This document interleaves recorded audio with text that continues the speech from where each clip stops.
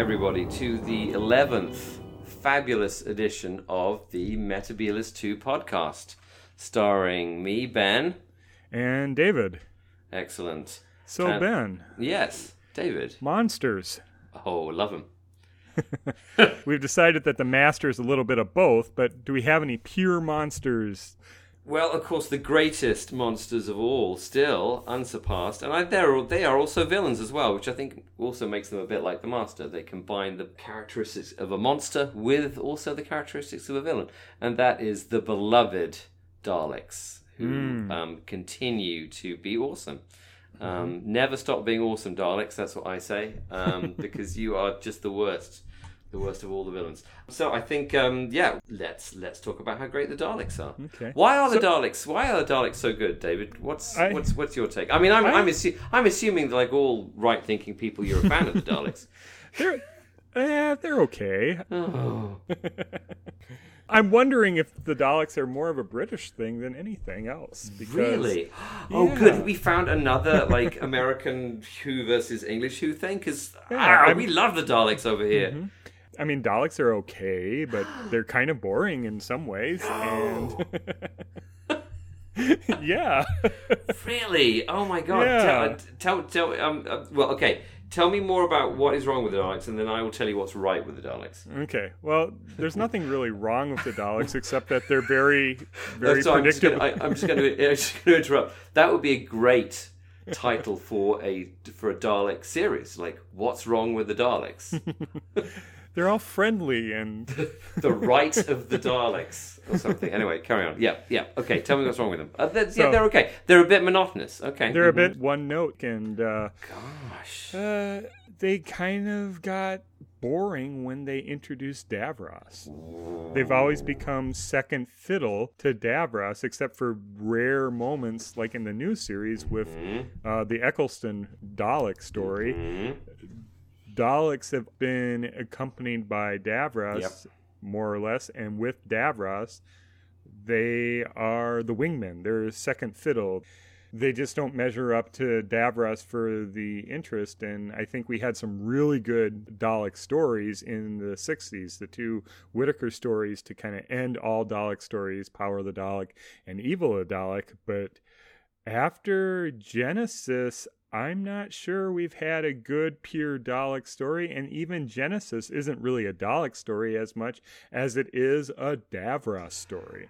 Well, as usual, I am going to have to agree with you 100%. That's exactly, you literally could not be more correct in that. I think what's ironic about the Daleks is that Davros is totally overused, and I think people who don't know enough, and I think it's indicative that when RTD brought back the Daleks, he did not bring back Davros initially, and I think that's indicative that he certainly knew that this was a problem as well. Right, and I mean, no disrespect to the many fine actors who've portrayed Davros, but Davros is a scene stealer. He is a scene stealer, and again, what's crazy? It's and I think we may have to make a list of these, and as I said on a previous podcast, devote a podcast to the story canon that has changed because of the inavailability of actors.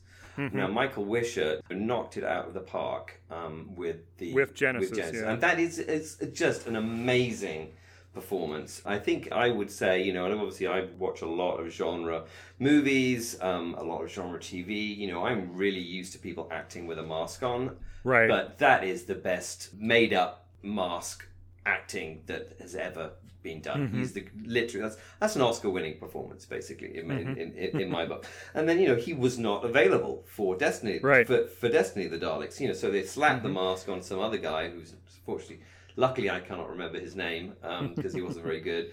And then we slammed straight into the ridiculousness of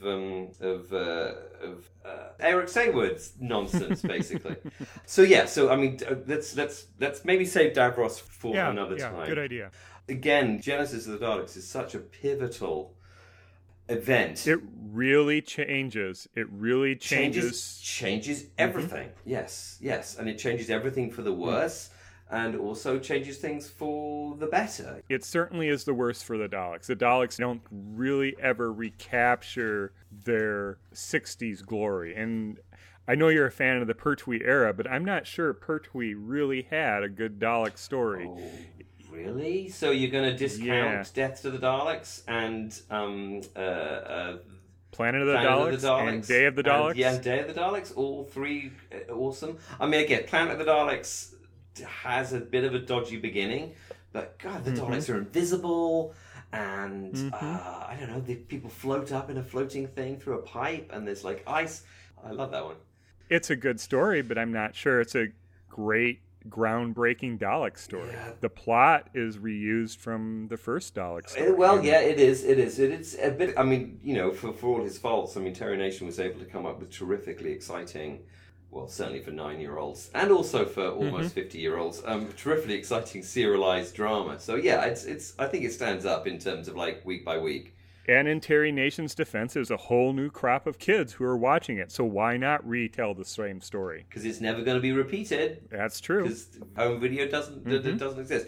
I also love Death to the Daleks. I think I love the Space Plague. I love the Planet. I think the Excellence is superbly creepy. Yes, the puzzles are a bit pants in terms of getting into the castle, but they always are. Well, the puzzles are really good when they reused it in Pyramid of Mars, so exactly. I like Day of the Daleks because I think originally, as far as I know, my Doctor Who lore, that was just going to be a kind of a pure kind of time travel story, and they just, I think it shows. Really, I think the Daleks add something to it. I think the Daleks add a real kind of 1984 boot stamping on a human face forever kind of horror element to it. So you like the whole Quisling type humans. Yeah, okay. And I mean, I like the idea again of Daleks being, O'Brien style 1984, just horrific. This is how it's going to be. This is the end of the human race. You are now part of the Dalek Empire. I find that very, very effective, actually. So yeah. Okay. I don't know. I think it's a really strong story, Day of the Daleks, with the whole time travel element, with the gorillas going back in time, trying to change their own future. But as a pure Dalek story, right. I think what we really were deprived of in the early 70s was the Dalek War that was really being hinted at with Frontier in Space. Right. Can you imagine if we had a full BBC special effects of the early 70s. I'm imagining it right now. of a Dalek, a draconian Earth war. I think that would have been really impressive for the time. So like a Space 1999 UFO, like a Fanderson, like a Jerry Anderson level kind of model work. Right. Or just really kind of, pushing the boat out. Yeah, or just think of the model work they did with Ambassadors of Death. Right. It would have looked amazing. Now it wouldn't have been the level of Star Wars level effects, which would have come 4 years later or 5 years later. But for BBC and for what people were really looking for with the Dalek War, it sure wasn't Planet of the Daleks. No, though. Again, I'll have to say, my 9-year-old self, or however old I was when that show was broadcast, I think it was about 9. Obviously, this is just appealing to a very long time ago now. Right. We role-played. We played that show over and over again, my friends. We just love that. The creeping into the Dalek base and being invisible and getting disguised. Did you have purple fuzzy robes or something? We used our duffel coats as purple fuzzy robes. And I think one of the weaknesses of the Daleks, actually, and maybe we'll talk about this, is making them equivalent to the Nazis. And I think that actually kind of downplays the Daleks. But that Planet of the Daleks is a great kind of escape from Colditz, Second World War, resistance cell, French resistance, secret army, go on a secret mission to destroy the thing. I mean, it plays into that whole kind of British 1970s boyhood stuff, which was perfect.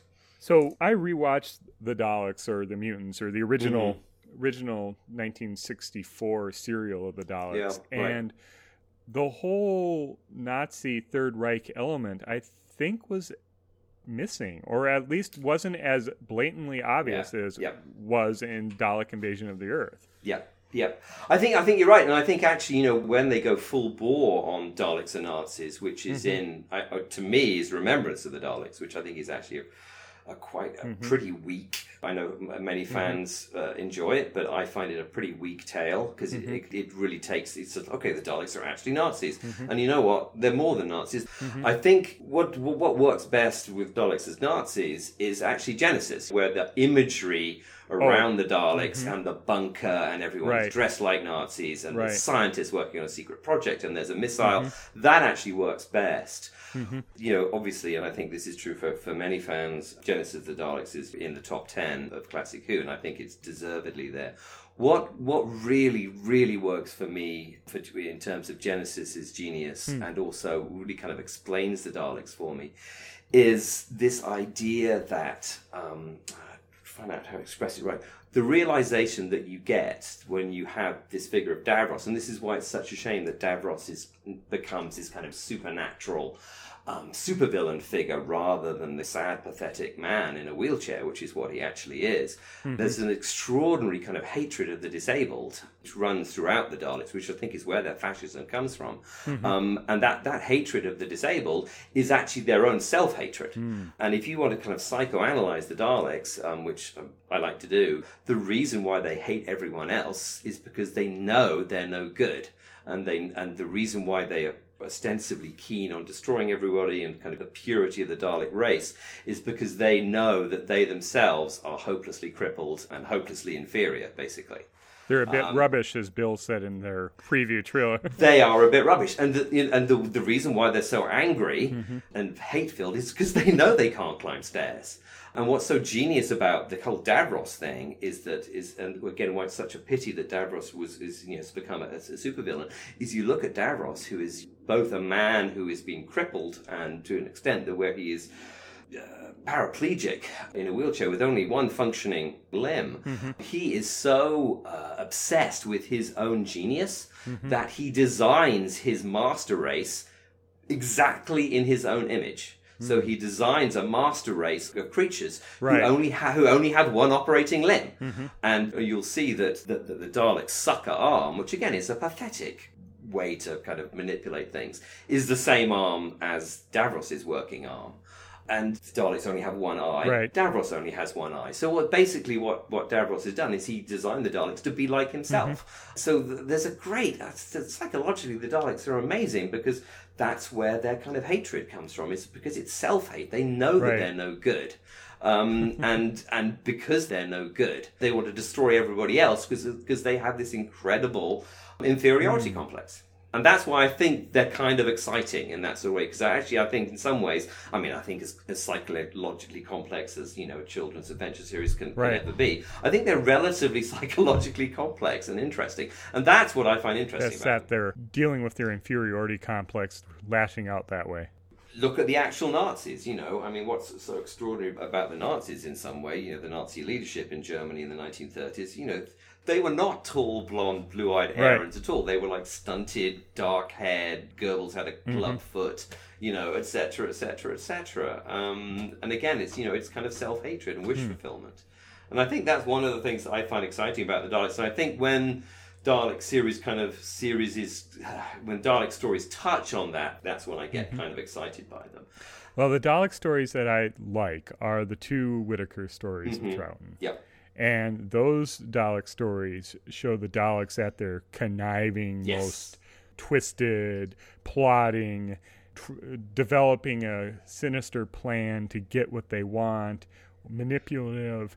The Daleks of later years are more seek, locate, destroy, exterminate. The kind of mobile tanks, exactly. Yeah. Which they've always been, but they're not sophisticated. They're not sly. They're not... puzzle masters sitting, or the spiders sitting in the middle of their web. The Daleks are more of a brute force tool, and they become almost caricatures of their earlier selves in the later Dalek stories and into the 21st century. And I think they're forced to become caricatures again because of the over-reliance on Davros as the kind of the relatable human face of the Daleks, when actually, in some ways, I actually find him less relatable as a character than Daleks, which, as I said, those Whittaker stories are these amazing, conniving super scientists, these kind of Mekong figures. I think I've only listened once to Power. Okay. But so the DVD coming out will be it's really exciting. New for me. viewing for you. Yeah, and Evil I've given a couple of listens to, and I have the novelization as well. And I'm a big fan of Evil. I think Evil the Daleks is great, and I think that the Victorian setting. It's always a disappointment when I think episode 2 that survives, and you sit down and you watch it, and you just want to keep watching it because Troughton is electric in it. The Daleks are well placed. The whole setup of Maxtable and Waterfield it's a really good story, and I really would like to have seen trying to run Jamie through his paces, Troughton trying to out manipulate or out plot the Daleks and trying to figure out what they're up to. Absolutely. It's a very good story, and the audio soundtrack is on constant or pretty regular rotation here at Chateau David. So Chateau David, and the time the Daleks can travel through time. They've got they're built up to be a really impressive and hard to beat enemy. Right. And I think again, what's exciting about for me, which is the pinnacle of Dalek stories, which is I'm going to disagree with you slightly. It's still Genesis of the Daleks.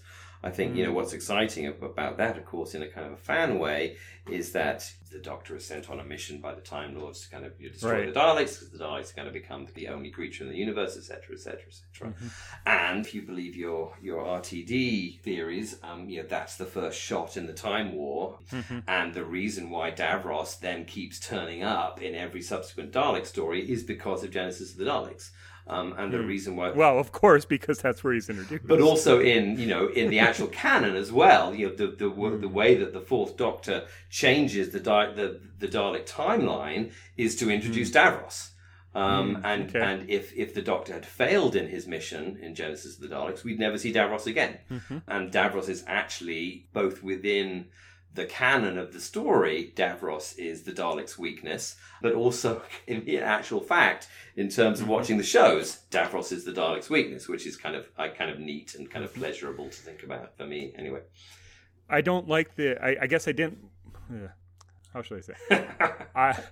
I don't like that they gave time travel to the Daleks. I think it was added for, was it in the Chase? The Chase, yes, when the Daleks started traveling in time. And the Chase is a rather, to use a Monty Python phrase, that's a rather silly story, isn't it? It is silly, yes. Yep. And it may have been really exciting for the children of the 1960s in Britain to be watching the... It's the Keys of Marinus. It's like, what exciting thing is going to happen this week? Right.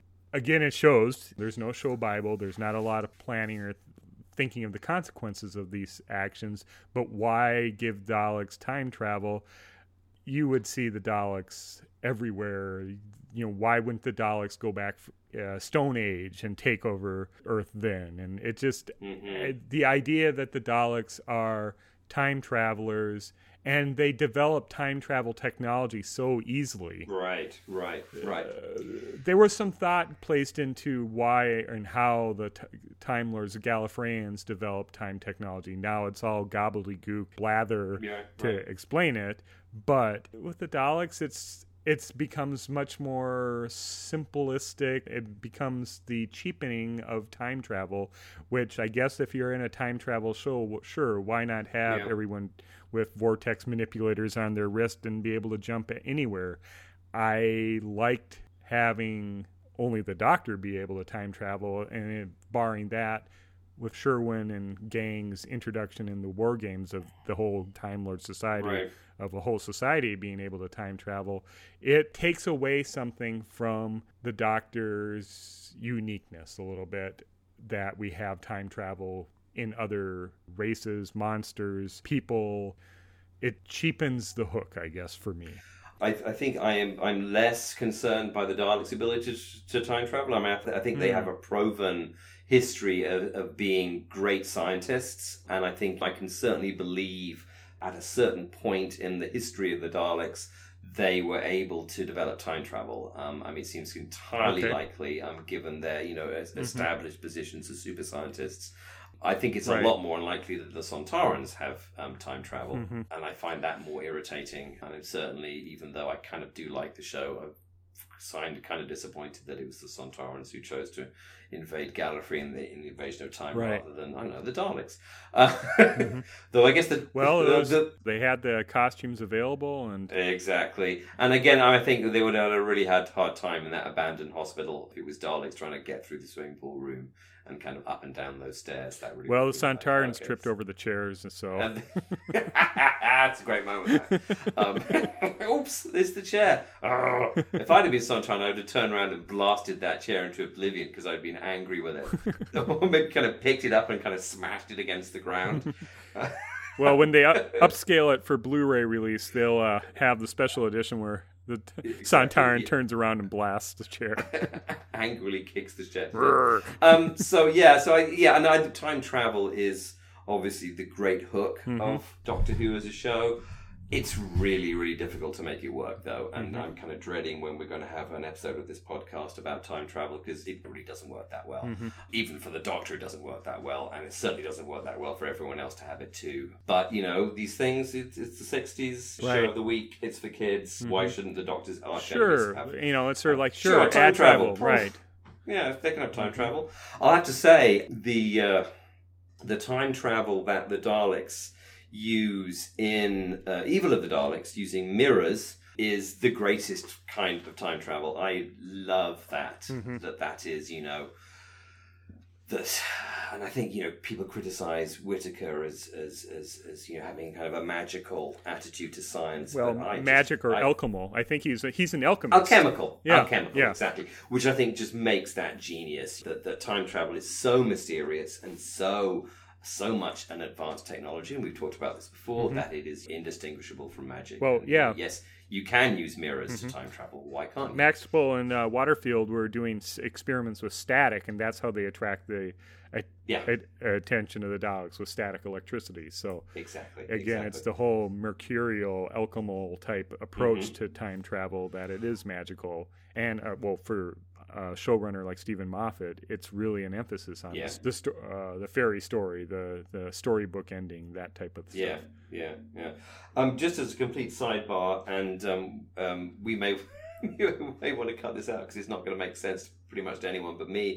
I've just come back from a road trip, which I did about a month ago, to Salt Lake City, where my lovely wife and I went to visit a very famous artwork in the Great Salt Lake called the Spiral Jetty, which was built by a man called Robert Smithson in the late 1960s. And fascinating thing, this was in my mind because this is the first time I've actually visited Spiral Jetty. But Smithson, who was an absolutely key figure in contemporary art in the late 20th century, very, very pivotal, extremely important, died sadly in a plane crash at age 35 in the early 1970s, so never really, we only have half of his life of work. He did a whole series of artworks in the late 1960s, almost exactly contemporaneously with Evil of the Daleks. Really? With mirrors and time travel. Interesting. Yes, he took a bunch of mirrors to Mexico and to the Mayan Peninsula, and there's a whole series of artworks that are about alchemical methods of traveling through time using mirrors. Now, is there been any research or any evidence of cross-pollination either to Whittaker or from Whittaker? Well, you know what? I would love to have the time to sit down and find out whether Robert Smithson was in London or in Britain, in the late 1960s, and may have sat down and watched Evil of the Daleks, which is entirely possible because, famous artists travel. Right. Or, actually even more bizarrely, in some way David Whittaker was aware of quite arcane developments in American contemporary art in the late 1960s. I'd have to do some more research on David Whittaker and his interests and the kind of things that he's read. But I do know, because Robert Smithson's library was gifted to... I can't remember who gave it to now, but it's available. And he was a voracious reader, big fan of science fiction. Okay. Had a huge collection of science fiction paperbacks, and absolutely, if he had been in London during Evil of the Daleks, he would have sat down and watched that show. So I don't know. You I need to got get the his feel calendar, his day planner. I do, and I'm actually really, really tempted to actually contact the Robert Smithson archive and see whether they have, his travel plans. When was Eve of the Daleks? 1968? Oh, earlier, I think. Let me check. It was 1967, May, June, and July of 1967. You know what? I might actually see whether I can email the Robert Smithson Foundation and see whether they can tell me where he was in summer 1967. If he was in London, then that would be like, whoa, mind blown. Well, if Smithson was actually experimenting with time travel, maybe he was. He directed the Daleks. There you go. We can have a Robert Smith and Dalek crossover. Oh, I'd love to write that big finish. A celebrity historical, if there ever was one. Obscure celebrity historical. Well, he wouldn't be obscure after getting exposure from Doctor Who. That's true. So where were we? That's a little bit of a tangent, but that's all right. Really wanted to talk about that because that was actually just really exciting me when I was thinking about it. So, of the black and white Doctor Who Dalek stories, which one do you think is the most Dalek-y or the best Dalek one? Well, I think, even though, I've only ever listened to it, I think Evil is great and completely up there. I have a huge soft spot for Invasion because it's just the Daleks, turning up, and they're just kind of... and again, I mainly experienced the Dalek invasion of Earth through the novelization, and again, they're just so incredibly evil and horrible in it. It's great. So when you were reading the Dalek Invasion of the Earth paperback from Target, were you able to picture, Trafalgar Square and that? I mean, that would be cultural touchstones. Oh, absolutely, yeah. And they're Bedfordshire, they're digging up Bedfordshire. It's like, wow, like Milton Keynes, all that kind of stuff. Wow, they're digging a big hole there. They're kind of, what's the word? They're kind of cyberpunky before cyberpunk. They have this like gross pet, the slither or slither, however you pronounce it. That kind of eats people in their horrible concentration camp. And I really liked it. And obviously the novelization is a lot more slick than the TV show and also the movie as well. So let's see. John Peel wrote a few of the novelizations, and Whitaker wrote Dalek. Who did the Dalek Invasion of the Earth? I think it was. Well, I'm going to have to look that up as well. I think it's Terrence Dicks actually. Okay, yeah, I'm pretty sure it's Terrence. So Dicks. it would have came out in the 70s. Yeah, it's one of his early ones. Right. What's your favorite of the 60s? Yeah. Oh, Power or Evil? I think they're tied. It just depends on the mood that I'm in. Yeah. I think I give more play to Power just because I like the early Troughton. I like how stories begin, and so I like the beginning. I like the regeneration story changeover, but I would switch over to Evil too just as easily. So those two make a pair that I just would not want to split up. I really like those two Dalek stories. I think those are the two best Dalek stories that we have, and it's a shame that we've lost the visuals for it. It's a shame. Do you rate any of the perks? So the Daleks turn into color. Do you rate any of those? The most enjoyable of the Pertwee ones are Day and Planet. Death of the Daleks, I just don't really think is a really great story at all. Sort of like, okay, the Daleks' weapons don't work, but how come they can move? That's true. I don't know. It just is the same story again, and it just isn't that great for me. I don't know. Yeah.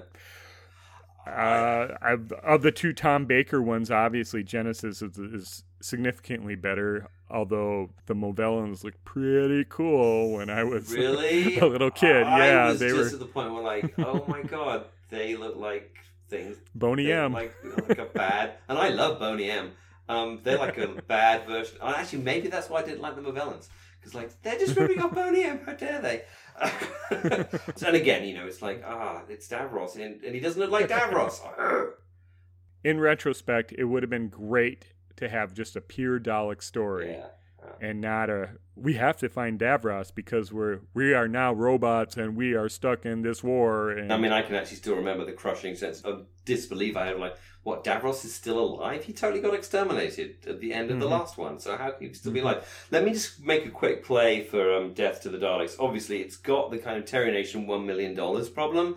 You know, or what is it like? There's like thousands of people are dying. You know, well, that's not actually that many people. Like, you know, like the massive Dalek army of like a couple of thousand of Daleks. So he's got that $1 million Dr. Evil kind of problem going there. Right. But I just think it's awesome. 1, because the Daleks, like, okay, our weapons don't work. We're just going to have machine guns. I'm, again, so disappointed that... We're going to have a little model of the TARDIS. and we hate the Doctor so much that every Dalek saucer is equipped with a model of the TARDIS so we can use it for target practice. I can just imagine like Dalek slaves at some hideous factory on some planet somewhere, like churning out endless models of the TARDIS to equip replicate to equip every Dalek saucer with like a kind of a hate object. But I was disappointed again. One of my disappointments with the Victory of the Daleks, the Gators Daleks in the Second World War. Right. Missed the chance. Equip the Daleks with machine guns. Why didn't they do that? Well, he's too busy thinking of Spitfires in space. Space Spitfires, which was, I'm sorry. I mean, I love Spitfires as much as anyone, but Space Spitfires is kind of a dumb idea. Right. But yeah, one horrible missed opportunity to not have the Daleks, you know, with machine guns. I would just imagine how they could have done that, you know, with like shell casings spilling out of the things. It would have been awesome, but never mind. So yeah, I mean, those are a couple of reasons why I think I like, and again, Death to the Daleks hit me at just the right age. Again, I can remember. Was that your first Dalek story that you saw on telly then? The first Dalek story I saw would have been Planet, then Death, then Genesis, and that's that's a triumvirate of Dalek awesomeness right there, basically. So yeah. And so, growing up, did you guys play Daleks? Or? Oh yeah. Okay. Yeah, absolutely. Okay. Daleks well, how do you play? I mean. How do you play Daleks? Well, you run after the people going, exterminate, exterminate, exterminate, to such an extent that the teachers come out of the teachers' lounge, extinguishing their cigarettes as they do, and yell at you to stop making such a bloody racket. Which happened to us on a number of occasions. The teachers, you know how many teachers hate to emerge from their teachers' lounge? Absolutely. With that fug of cigarette smoke that kind of billows out of the door in the 1970s. But yeah, no, we were making such a noise in the playground, being Daleks, that the teachers came and told us to shut up. They were secretly backing Mary Whitehouse. Exactly. No, yeah, it's yeah. I mean, Daleks were great. I mean, Daleks are great, and you can make a Dalek sound. You know, it's very easy. Exterminate. Right. Well, I'm just wondering because there's a lot of imagination going into that type of play because there wasn't a lot of toys. I guess in the early 60s, they had the Dalek dress-up costume, and there was some Rolican type Daleks, but it wasn't with... See, I grew up like in the Star Wars toy era, so play was definitely had little replicas of the main characters and stormtroopers and that type of stuff, and that type of play where you envisioned yourself as a Dalek wasn't, I think, really as common. It wasn't the cops and robbers type playground type thing. It was more, these are the objects and we're going to reenact the movie. And I think that's, I mean, that would be something interesting to do some more research on. In some ways, my kind of prime play time, or playing as a kid, actually sort of fell between the end of Dalek Mania, which is kind of, 1965, I suppose, is when Dalek, and I was born, spoiler alert, I was born in 1966. Okay. Kind of falls between 1966 when I was born, right, and then Star Wars 1977 when I would have been 11, right, which is when kind of, toys really exploded and the Star Wars action figures become, merchandising becomes huge again. But there were no Doctor Who figures after Dalek Mania. You could not play with a Doctor Who. Right. Well, I mean, the Palatoy ones, I think I did have a Palatoy Dalek. And then the Dennis Fisher Tom Baker's, but I kind of rejected them because I didn't feel they were accurate enough. Yeah, they looked nothing like Tom Baker at all. Yeah. So we did just a huge amount of just pretending to be the Doctor and pretending to be Daleks. And I think this is something that's been said by others. I'm not. This isn't an original thought, sadly, but I think one of the geniuses of the later Pertwee era and absolutely the Tom Baker era is that the genius of having some of those stories take place on Earth, right, or in quarries, is because you could go to a wood and go to a quarry, right, and be the Doctor, because that's exactly what the Doctor does. Okay. So there was an abandoned quarry near where I lived with my family, and you could go and play the Android Invasion, right, exactly the same as the Android Invasion was on television. Right. It's the same wood. It's the same quarry. It's and that's one of the kind of weird geniuses of Doctor Who in terms of kids relating to it. Is it's shot in the same places where we play. The alien planets were just in the backyard. Exactly. The alien planets are completely relatable, and if you want to play being on an alien planet, you can do it exactly as realistically as the Doctor does it. So the wonderful relationship that Elizabeth Sladen had with Tom Baker, Sarah, and the Fourth Doctor, right, that's a playful relationship. It's right, a relationship of two kids playing. Right. And very, very replicable for children. Right. I think is one thing why I think Doctor Who was so successful, especially in the 1970s. Because children could easily relate to it. And when you had it in the 80s with Sayward, he was going for a much older audience. He was going for the teens who had grown up for people who didn't play. Right. Who just watched. Right. And who made snarky remarks or got really into sci-fi and bought movie tickets. And it was a different audience that 80s Who was catering to. And when it's no longer a family program, no longer tea time television, you lose audience share perhaps. Yeah, and I think I'm in general I am, and I can absolutely understand why this is the case. But I think it is a mistake for popular culture to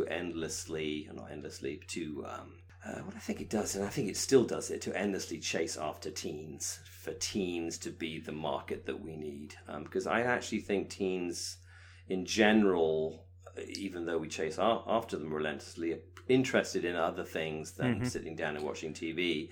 And I think they are snarky, horrible people. That's what teenagers are like. I mean, that I was one. I was snarky and horrible when I was a teen. You were, I was very pleasant. I can't speak for your kids, but my kids are certainly snarky and horrible most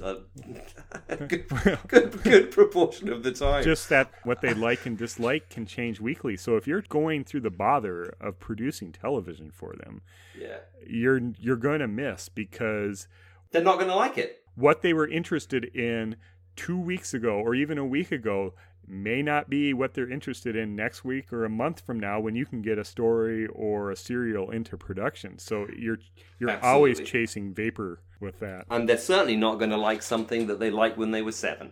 No. Because they despise their preteen self almost at the same level that they despise their parents. So yeah, the teens will not look at what they looked at as a child until much later, until their 20s, when they become nostalgic for the good life they had as a kid.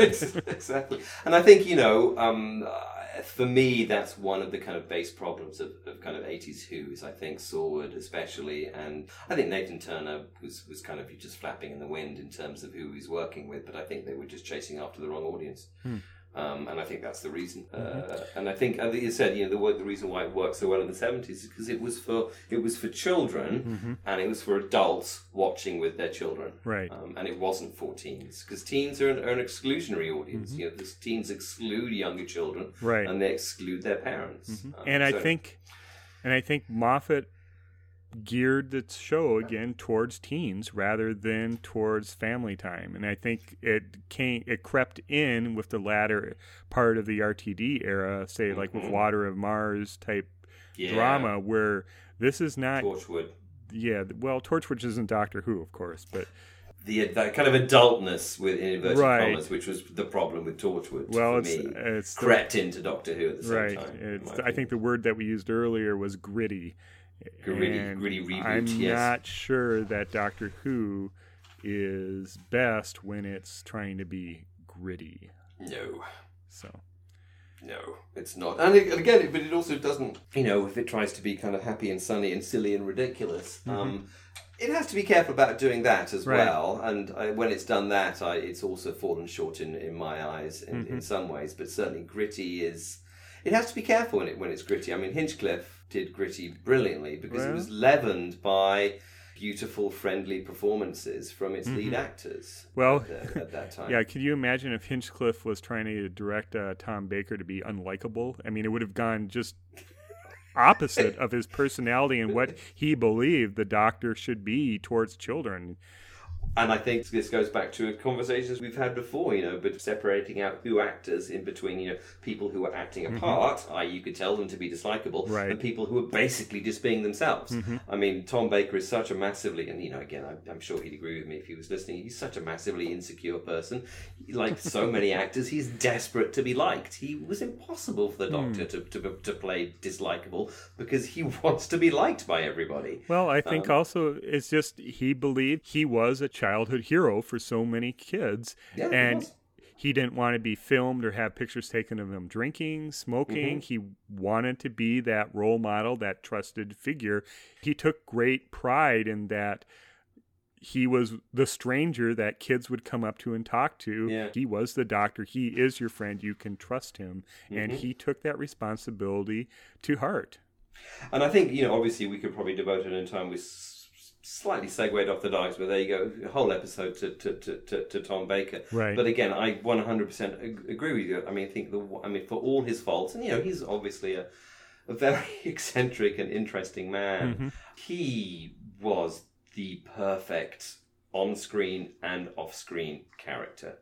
And I think what's fascinating again for me, knowing about Tom Baker and knowing, he drank incredibly heavily. He hung around in Soho, with Francis Bacon at the Colony Club, complete bohemian. But none of that was known at the time. None of that fell over into his public persona at all. He kept that completely secret. And I think the press and the Times also cooperated with him. If we had the same actor now, that's true. As Tom Baker was in the 70s, it would be all over tabloid tops. The press conspired with him for a good, clean Doctor image in the 1970s. Yeah.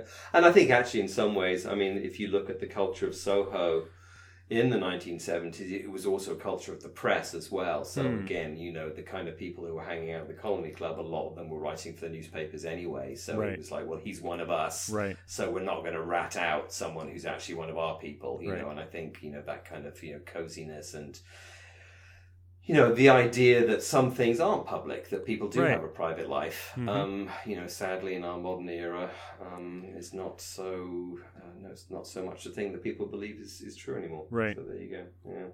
Yeah. So, should we call it a wrap for the evening? That's we've covered some excellent ground. I would like to talk more of the Daleks. We didn't really touch upon the 80s at all, or New Who Daleks, so let's do next week. Let's do 80s and New Who next week. Yeah, let's do that.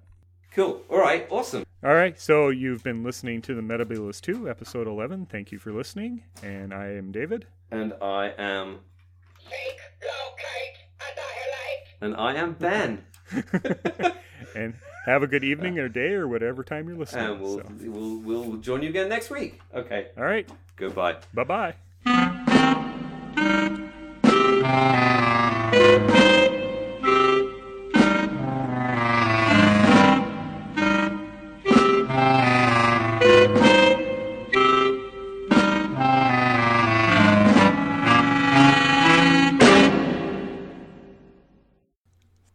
Thank you for listening to the Metabulus 2 podcast. You can reach us with email at metabulus2, that's number 2, at gmail.com, or on Twitter at metabulus2, and again, that's a number 2. Hope to hear from you. Bye.